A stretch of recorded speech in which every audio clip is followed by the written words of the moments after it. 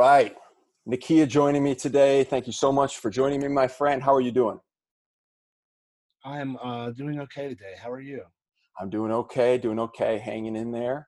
I've been starting these with just there's a lot I want to talk to you about today because you're a fascinating guy kind of right in the middle of the boiling pot here. So the way I've been starting these is just kind of getting a feel for where you were personally, kind of mid-March, what you had planned in the coming months with your normal schedule, your music career, and how it all kind of stopped for you and what you've been doing since then. And I know you've been doing a lot, and we'll get into it, but you can kind of just give us the preface of what you've been up to.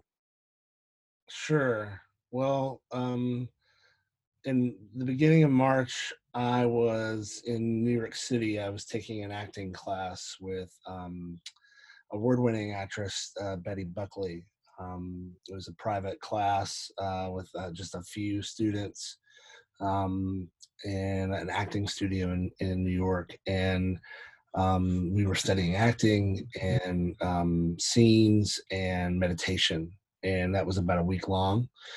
And it was taking place, right as the rest of the world across the ocean were already dealing with coronavirus, and it had just begun to, come into the U.S.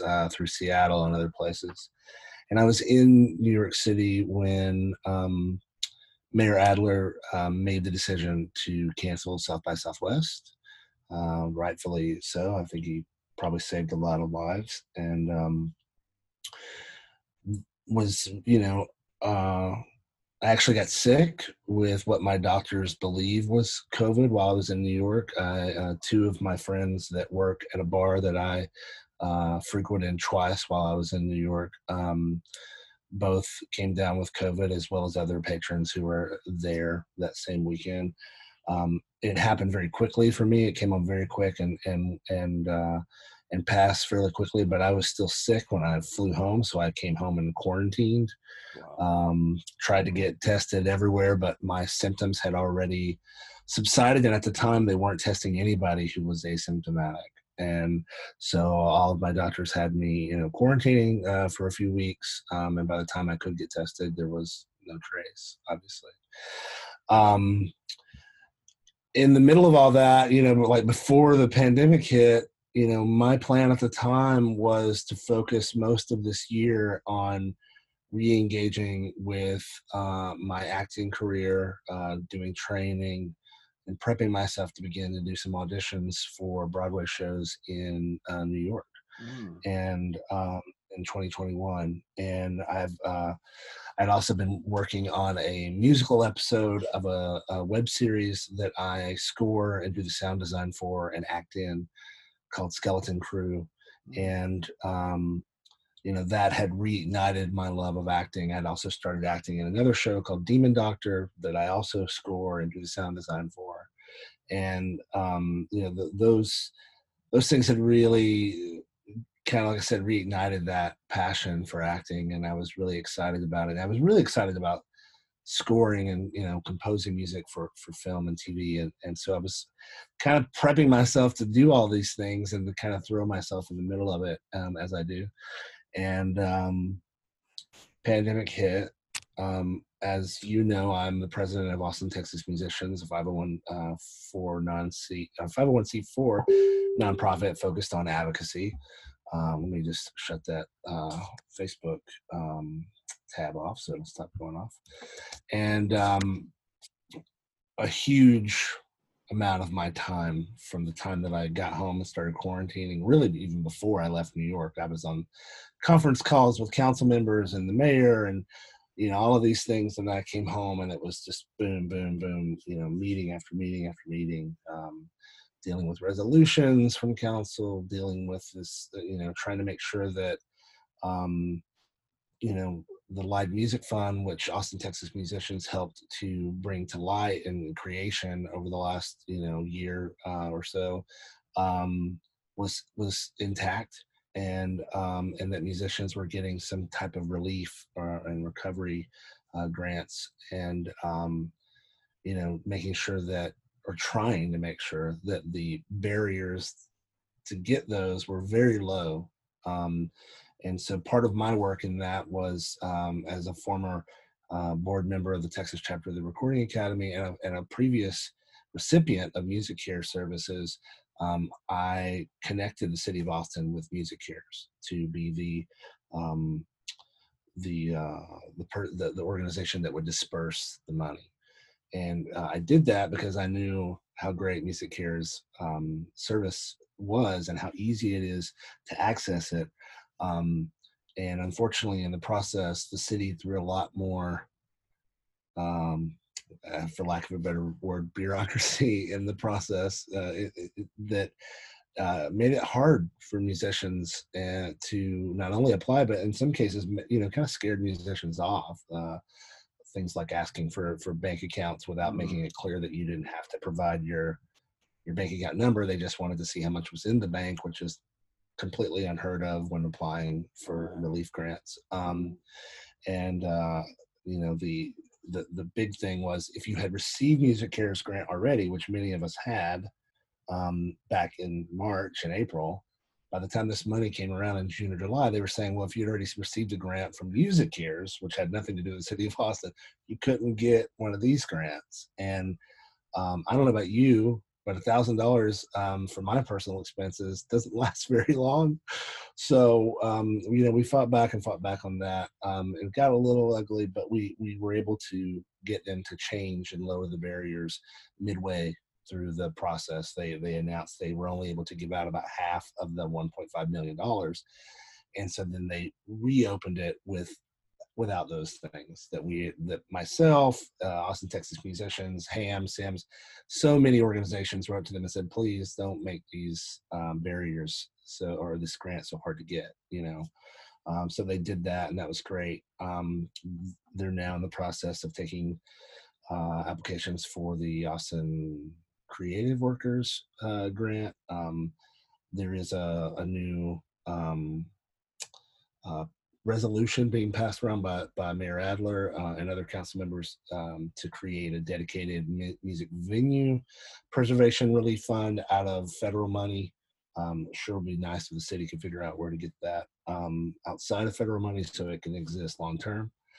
Of course, during this whole process, I've also been a part of the Live Music Fund Working Group, which was put on hold while the Music Commission tried to take up systemic racism and making sure that the process was equitable for everybody across the board. And I've done some recording during the pandemic, some socially distanced recording with Matt Parmenter over at Ice Cream Factory Studios, where I've been working on the musical episode of Skeleton Crew, as well as I recorded a single there that I co-wrote with Savannah Welch's 8-year-old son, Charlie Cotton, called It's Never Too Late. And I shot my portion of a music video there. I did a social distance music video there. But before the pandemic, like I said, the two things I was mostly focused on were acting and composing. I had also put together this brand new band and was planning. I had booked out all of our Austin dates. We weren't going to play outside of Austin unless there was good private gig money somewhere. But we were just going to play in Austin and focus getting our shit together, basically. And then we were going to record an album. And I've got the songs. I was writing more songs. And we got together, we rehearsed, we played our first show for my annual birthday show at Saxon Pub in February. And that was my last gig before all this happened. So it was tough, because the calendar would remind me, oh, you've got a gig coming up at the Saxon Pub. Oh, no, I don't. Or worse, you have a gig coming up at Threadgills and they're completely closed, not going to reopen. So that's kind of where I've been, where I was heading, and here we are now. It's September. So it's safe to say you've been busy. So there's a few things in there. I do want to delve back and get to know kind of your roots a little bit. But before we do that, I just want to address some of the things you said before I forget them later on. So you were simultaneously putting a band together, but you were also in New York. Does that mean you were this was a, I mean, if you're looking to get going on Broadway, I imagine that's a pretty big commitment. So were you flying back every couple of weeks or weekdays kind of thing, or was this just a? Well, the plan would have been for me to fly backward and forward. Yeah, I would Wow. have. It's not super expensive if you book it out. Because it's a direct flight. Mm-hmm. So, and I usually sleep on the plane, so I just come backward and forward. But for the last 2 years, I've spent a fair amount of time in New York already, and I have friends there that I can crash with and split time with. So the plan was, to be up in New York as much as I could and be in Austin as much as I could, and try to do both. Very cool. Very cool. So I'd like to learn a little bit about you. I did some research and wasn't able actually to find a lot about your early years. I know you were on The Voice, and I want to talk a little bit about that. But where are you from originally? And also, can you tell us a little bit about kind of your early years in music, how you got started singing, and also some of your big influences as you were growing up? Yeah. Well, let's start from the beginning. So I grew up in Alabama, in a little town called Collinsville, Alabama, where I immediately, was enamored by, Kiss and Paul Stanley, and knew that I wanted to be some kind of singer, performer, and would, try to get people to stop in front of my house and roll down their windows and sing songs to them. My dad built me everybody's, kind of dream treehouse or clubhouse in the backyard or whatever. It had a trap door and everything, but he also made sure to put a stage on top so I could climb on top and do my shows. And so I always, had been singing as long as I can remember, really, and always knew that I wanted to be involved in some kind of performance in some way. There was a few times that I veered off for a while. I thought I wanted to be an Egyptologist and go to Egypt and study archaeology, and there was a little bit that I really wanted to be a special effects artist. And visited some studios and met with some VX people and VFX people. But it always ended up coming back to music and acting and performing. And so, by the time that I was old enough to go to college, I ended up going to school on a theater scholarship in Alabama, and then actually was accepted into a prestigious school in New York for acting that I wasn't able to afford on my own or my parents, even with the grant money and partial scholarship that I was offered. So I didn't get to go. And I stayed back in Alabama, and eventually I moved to Atlanta. I worked for some record labels, and I worked for producer Brendan O'Brien for a while. Moved home in the early 2000s or late 90s, and then in the early 2000s, I moved to Chicago to work for a record label after being a street rep for that label, working with a then unknown John Mayer and Train and Five for Fighting and these other folks. And so moved to Chicago in 2001. And then in the spring of 2002, I came here to Austin for my first South by Southwest with a friend. And I met my husband the first day I was here. And Wow. First day, yeah, huh? yeah.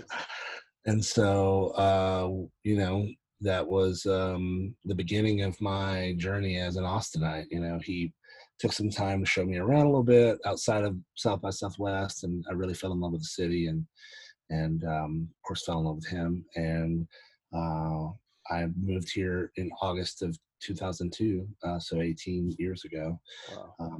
this past month. And in fact, Labor Day of 2002 is when I went back to Chicago to get all of my stuff that was in storage at my boss's office, and came back with all that.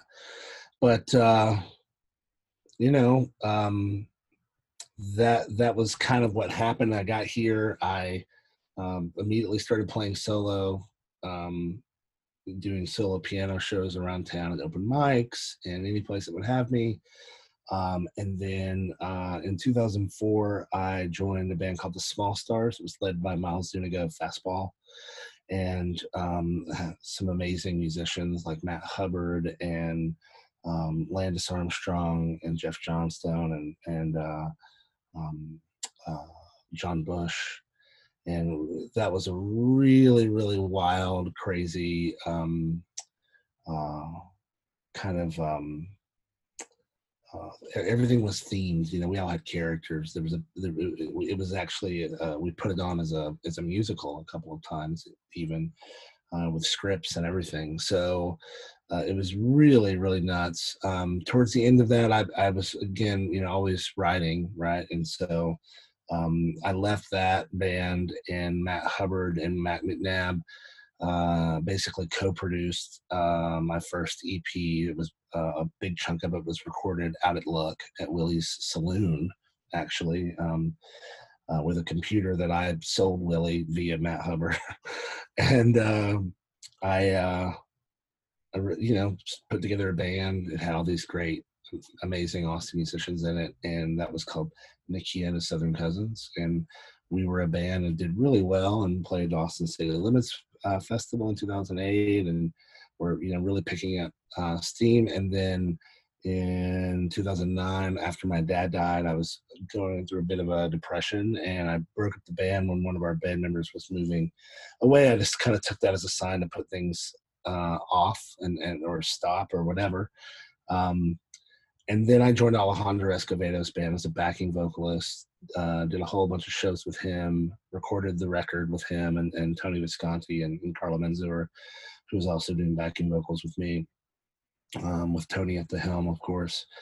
And when that gig was up, I decided to form the Blues Grifters, which is it was really Tony Visconti's suggestion. I was like, man, I'm just so bummed out. Really wanted to, keep doing what I was doing. But he was like, just why don't you start a band, kind of, get into, the roots of the blues. And so I sat down with Mac McNabb, and we started going through all these old blues and soul singles and put together a bunch that were mostly not as known tunes, and a handful that were very well known. Obviously, you can't just play, rare tunes. And so we did that, started a residency, immediately got picked up for Blues on the Green, and all these other things were happening. And then in the winter of 2010, in December, I think, I got an email from a casting director asking me to be a part of The Voice. And never heard of The Voice. It was new. I was on season 1. And I thought it was a joke. And my friend convinced me to check it out. And so I did, and I went on the show, and as you know, I was chosen by CeeLo and Blake, but I chose CeeLo and went on to be one of their first top 8 performers, as well as a semifinalist on the show. And it's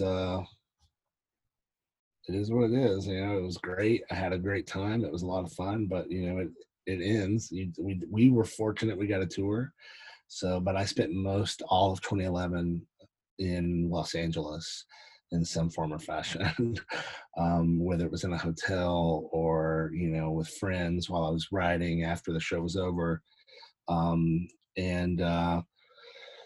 then I came home, and instead of, kind of putting the same band back together, I just began to rearrange the band a little bit, and started integrating more of my original tunes into the existing, what was at the time the Blues Grifters set.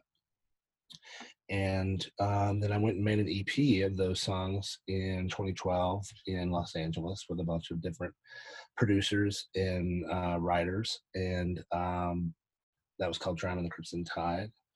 And then I came home from that. We toured that record, the Dream Big Tour, and that was in 2013. I was in talks with the president of Rounder Records to get signed to Rounder, and Rounder got acquired by Universal Music's. I think at the time they were calling it Concord Music, and so every project that they were working on was all, put aside, and they kind of started from scratch. And so that happened. And 2014, around this time is when I joined the Texas chapter of the Recording Academy and got really involved there. And then they asked me to be a board member. I got really involved with advocacy. I started going to Washington, D.C., into the state capitol to meet with congressmen and women to talk about things that were important to artists. I became a member of the Austin Music Commission, where I eventually became the chair of the Austin Music Commission.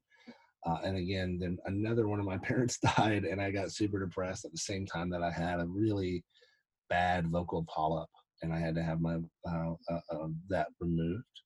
And so I was on vocal rest for months. And the end of 2014, I believe I think I'm good with my dates here. The end of 2014 was my first year as a Black Fret grant recipient.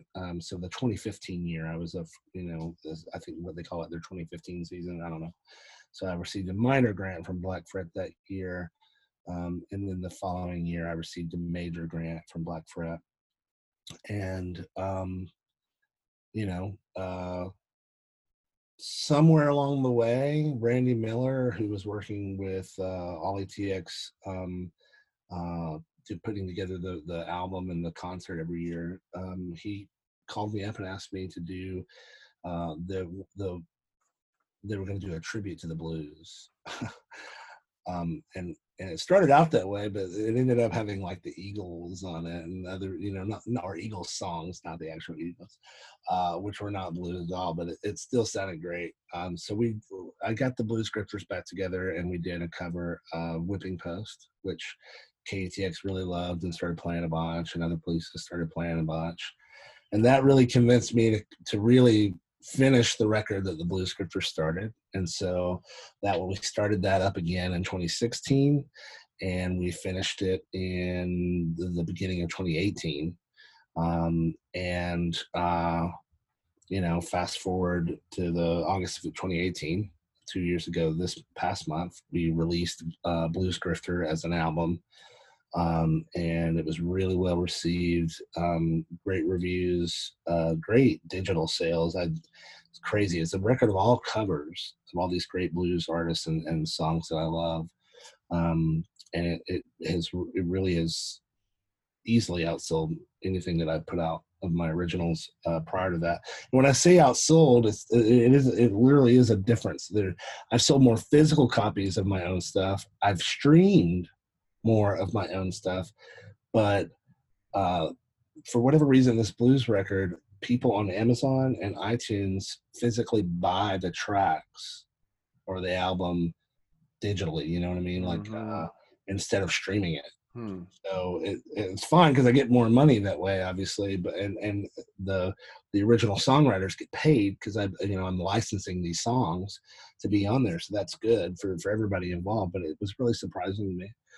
And it still does really well. And I get a little bit of money from that every quarter, so that's great. I have boxes of this sitting here though, because we toured a lot in 2018 and the beginning of 2019, but my priorities began to shift in 2019 when I began to start creating what is now known as Austin, Texas Musicians nonprofit. So everything kind of took another pause, and I was focusing on that, and that's when I was beginning to focus on acting and scoring. Here we are, 2020, in the middle of the pandemic. Well, that's a full recap for sure. Just going back to a couple of those items, I'm interested to know, because you do, the blues and the soul is definitely a strong part of your vocal presentation and your calling card. Who are your favorite singers, and who are the singers that you really wanted to sing like as you were coming up and as an adult as well? As a kid, I definitely did a lot of emulation of singers like Simon Le Bon and Steve Perry. There's probably some some Paul Stanley, but you know, then I moved into more what I would say like my hair metal phase. So I was, and kind of hard rock as well, and southern rock. It was a big thing where I grew up. So, a lot of Skinnerd, a lot of Bad Company. Like I can remember the first audition that I went to for a band. I was still in high school, I think, and maybe I was a freshman in college. I can't quite put my finger on that, but the two songs they had me sing were "Fortunate Son" by CCR and uh,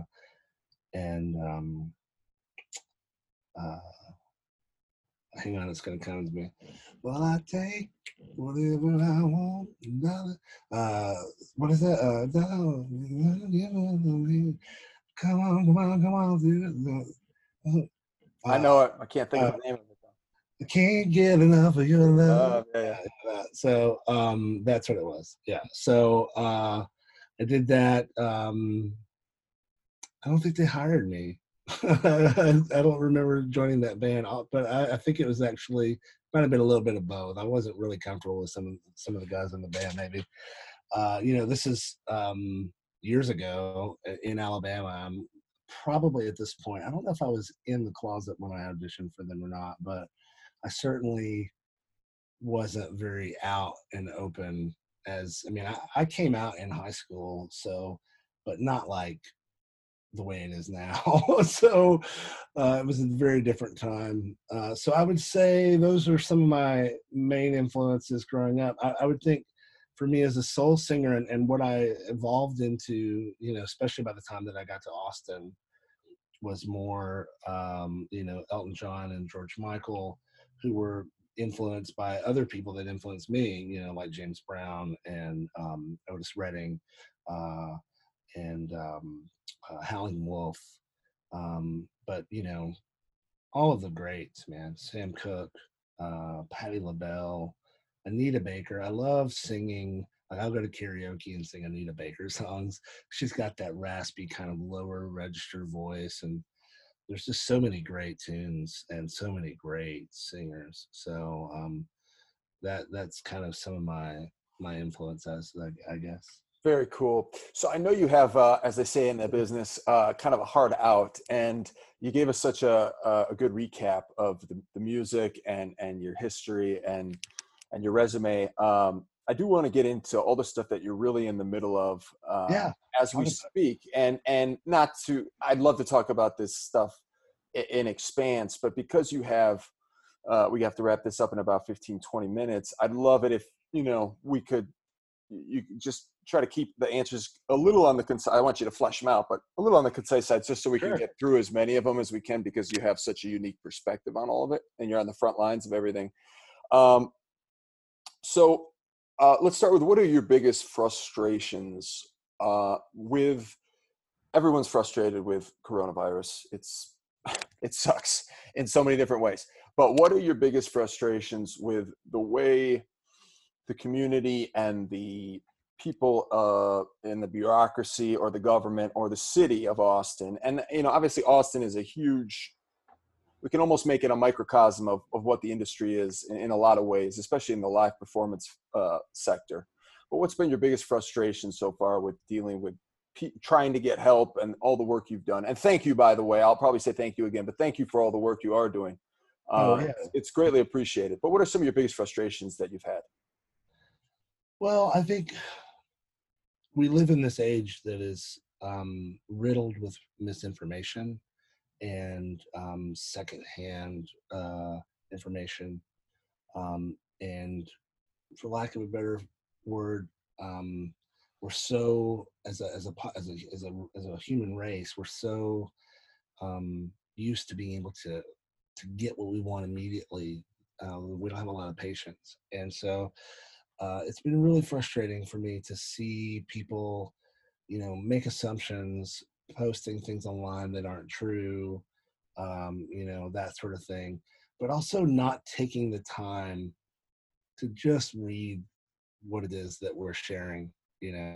there's no telling how many times that something that myself or Pat has posted to the Facebook group and trying to get, people the right information, and they'll ask questions that are easily answered had they actually clicked the article. So that's pretty frustrating. But yeah, I've come to expect that part, that I'm always going to have to kind of hand feed a handful of folks, I guess. Yeah. The other frustrating part, I think, is the idea that that music venues and music venue owners are somehow, the rich people in this, or that they don't deserve help. I've been seeing that a lot lately. A lot of the sentiment that, well, venues have never taken care of artists, etc. And I agree. There are definitely venues that I've played in my career where the the folks involved in the booking or the talent buying, etc., or maybe even some of the staff of the actual venue were not very artist friendly. But I think that is the minority in those situations, and I think that most of Austin's music venue owners are not only probably failed musicians, but they at least love music, but they really care about musicians, and they do what they do not because they're making a buttload of money. They're doing it because it's what they love, and they're trying to help other people. And so that's been frustrating lately to see that. And of course, the bureaucracy of all of the, this resolution is this, and this became an ordinance, and well, it didn't say this exactly explicitly, so this is where we're at now. Um, Learning how to, as I like to say, you have to learn how to speak City Hall, Mm. and so much of that is, it's almost like you have to learn how to talk in a circle, because they have people who are bringing them these ideas and writing these resolutions for them. I've helped write resolutions for city council members, and then they take it and put all of their stuff in it. They're like, the stakeholders say, this is what we need, and then they go, no, but we'll add this. Well, we got to take away that, and then it goes to staff. If it does get passed by the council, it goes to staff, and then staff has their own interpretations if it's not explicitly laid out in the resolution. And so we found, especially working in this pandemic, that while the music department of the city is working overtime and trying to make sure everything is great, and they were able to get out things in a record time for city work, that, in the process, some of the corners they cut, and because of their existing processes that are there, excluded stakeholders and caused some hiccups. But we're working through it.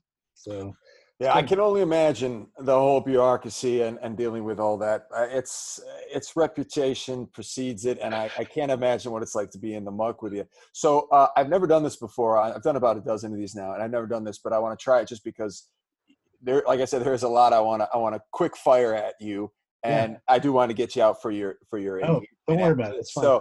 So let's try, like, just because I got a bunch of questions. Let's try like a 1-minute response to these following questions. Okay. All right. So you told us some of the frustrations. I'm sure you could go on about that, but in a minute or so, what's been some of the positives you've seen in this very unusual, unprecedented kind of dark period?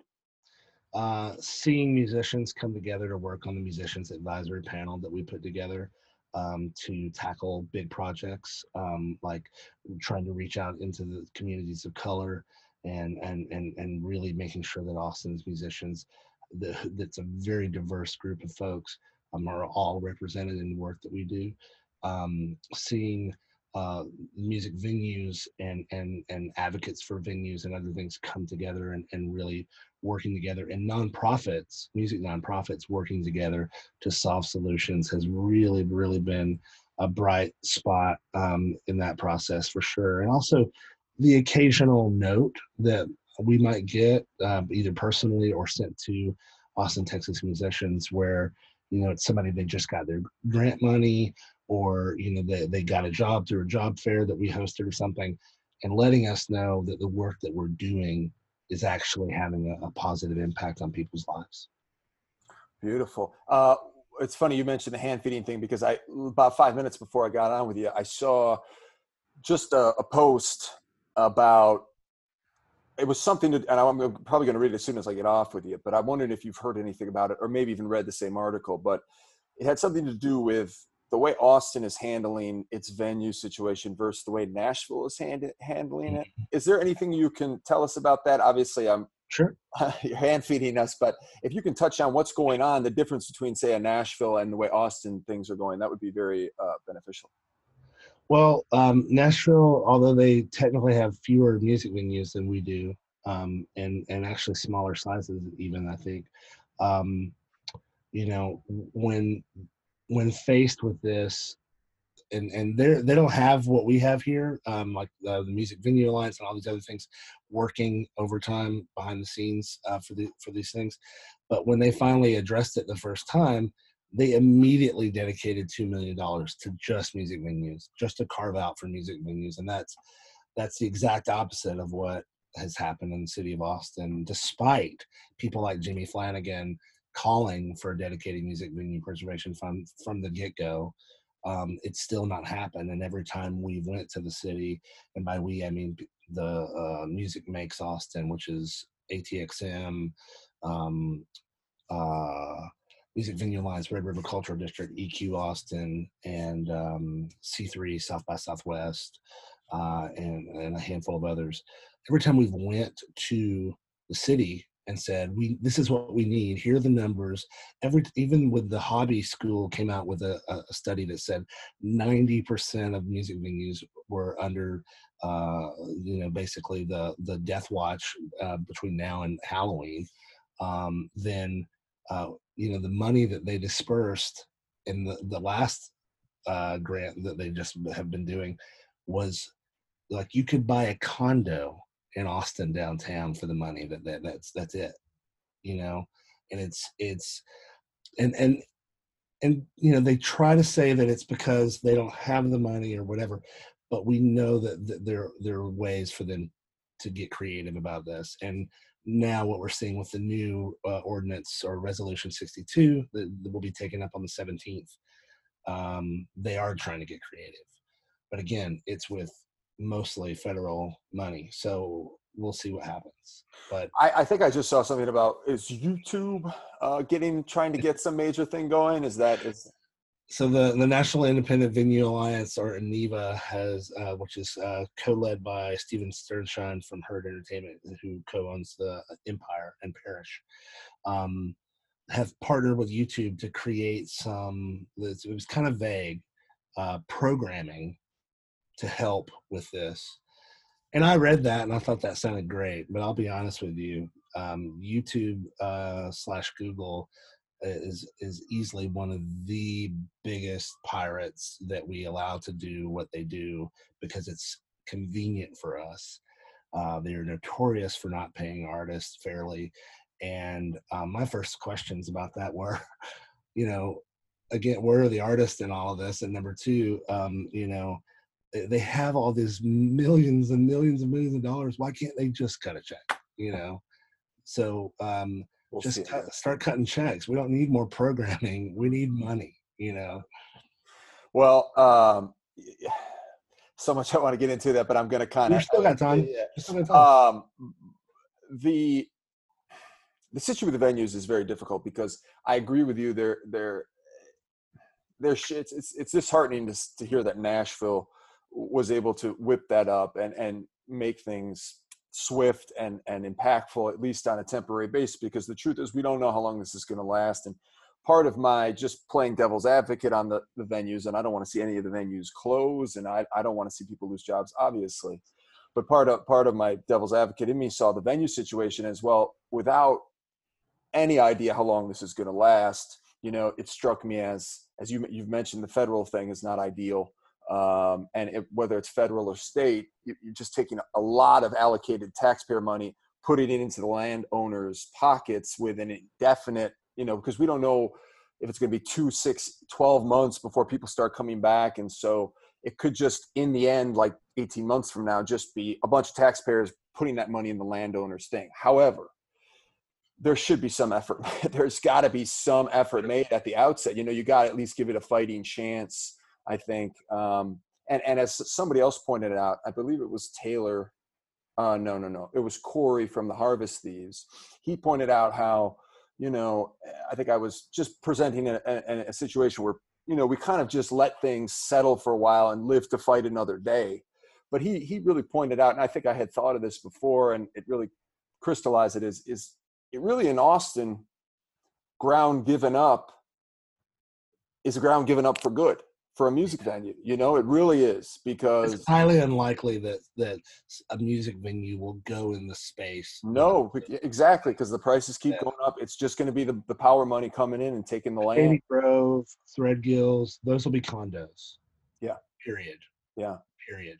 We will be lucky if they have the willingness, and the city does their part to encourage them to put music venues somewhere inside of these condos or these hotels. Yeah. But that's what's going to go there. Yeah. Period. Yeah, that's right. And just to wrap up, Nakia, and I really appreciate you being here, and I appreciate everything you're doing for the community. Absolutely. And you can kind of extend this as long as you want, and then when you're done, I'm done with you, and you can go on to your next thing. But where are you personally right today, as we sit today, 6 months into it, looking ahead with all the different perspective you had?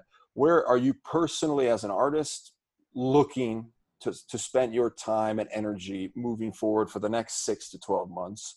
And where do you see the community? Let's just talk about Austin for now, but if you want to bring in the music industry in general, that's cool too. Where do you see, as we stand today, where do you see that trajectory headed in the next 6 to 12 months? So you personally, and also the community at large.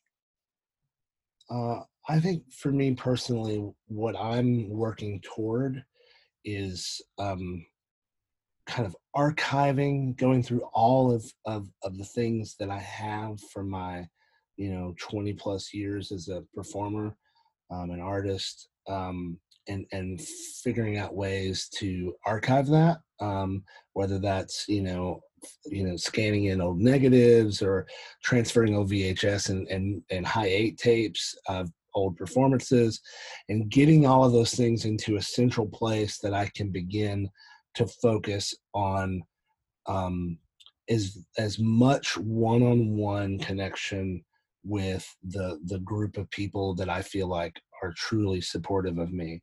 I don't need. I've played in front of thousands of people. I've been fortunate enough to be on television in front of 14 million people a week. I don't really need to check any more of those boxes.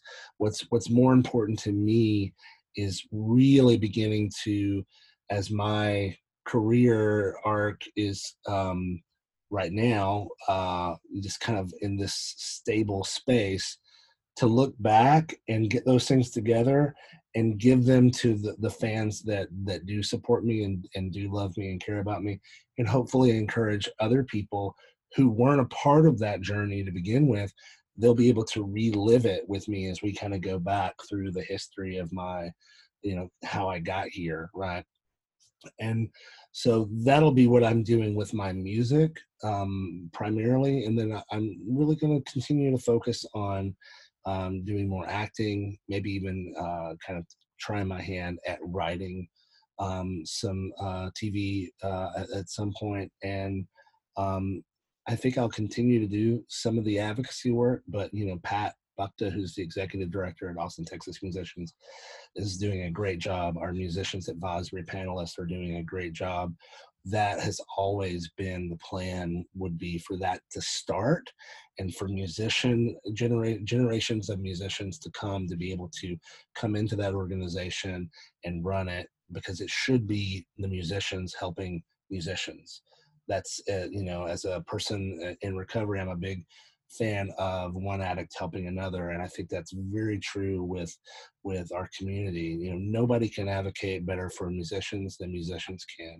Nobody can say the things that we need to say better than we can, because we're the ones who are out here doing it. I think for the community, for Austin, the cynical part of me, thinks that we've been pretty far gone from what Austin, the Austin that most folks know and love for a while. There's still pieces of it but I think this pandemic really exposed the fact that our entire music ecosystem, the entire whole thing, the live music capital of the world, it's really built on a bunch of fucking matchsticks. I mean, it only takes one for it to go up, and then everything burns to the ground under it. And it's, if Austin is to come out of this, um, nothing, anything we do from this point forward can't be the way we did it before. The way that we artists work with venues can't be the same. The way that venues work with touring artists won't be the same. It shouldn't be the same. And I really believe in the power of the artist. You know, there's many times that I've said this throughout the course of this and even before, which is there's very few things in the world that are more powerful than the word no. And sometimes the way to get what we need and what we desire is by just saying, you know what, I'm not going to do that. And I tell people all the time, don't play free shows, you know, don't play unsafe shows. You know, I get it. There should be a space for young bands to go and test out things. There should be, there still are or was lots of great spaces to do open mics for solo artists and things like that. But if you're playing a club, yes, the booze is what's making them their money, but you are the product, and you should be, you know, being paid for that, and being paid fairly. And so part of what Austin, Texas musicians advisory panelists are working on now is fair pay, and really making sure that the venues and the artists are getting along in a new way that's more equitable. I don't know what, you know, South by's not made any moves about 2021. And that's a huge indicator to me that it's going to be an even rougher 2021. And so to me, when I hear people say, oh, well, live music really won't be back until the fall of 2021, that may be true for the rest of the world. But, you know, so much of Austin's music ecosystem depends on those 3 weeks of South by Southwest to keep venues afloat, to keep music businesses and production businesses afloat. And so something big is going to have to change. And I think you're going to see way more outdoor venues and that can be socially distanced. And a lot of these smaller clubs are going to go away because people just won't feel comfortable until there's a vaccine being in closed spaces like that. So I don't think it's going to get better before it gets worse. I think we're gonna see even more venues close. I think we're gonna see even more musicians leave Austin, and it's going to be really, really hard to be a part of that and see it happen. But I do think we can weather the storm. I know that we're resourceful enough and that we have it in us to do this. But man, it's going to be work. It's going to be a lot of hard work, and it's going to take as many of us that can join the fight as possible. So if you're watching this and you're a professional musician and you are not a part of ATXN Pro, which is our professional musicians organization, you know, head over to atxmusicians.org and fill out the application and join us. We'd love to have you, and you know, it's going to take all of us. Very cool, man. Well said, well spoken. I'm sure I could ask you a dozen more questions, but I know you got to go, and maybe we can get this going another time. But yeah, man, I'm always happy to talk to you, Sam. I really appreciate your time, Nakia, excuse me. And I wish you the best, and I hope we can see it through. I think it is going to be a long haul for sure. There's no doubt about it. But at least we can pick up our instruments and get a little of that bad juju out. So I hope so.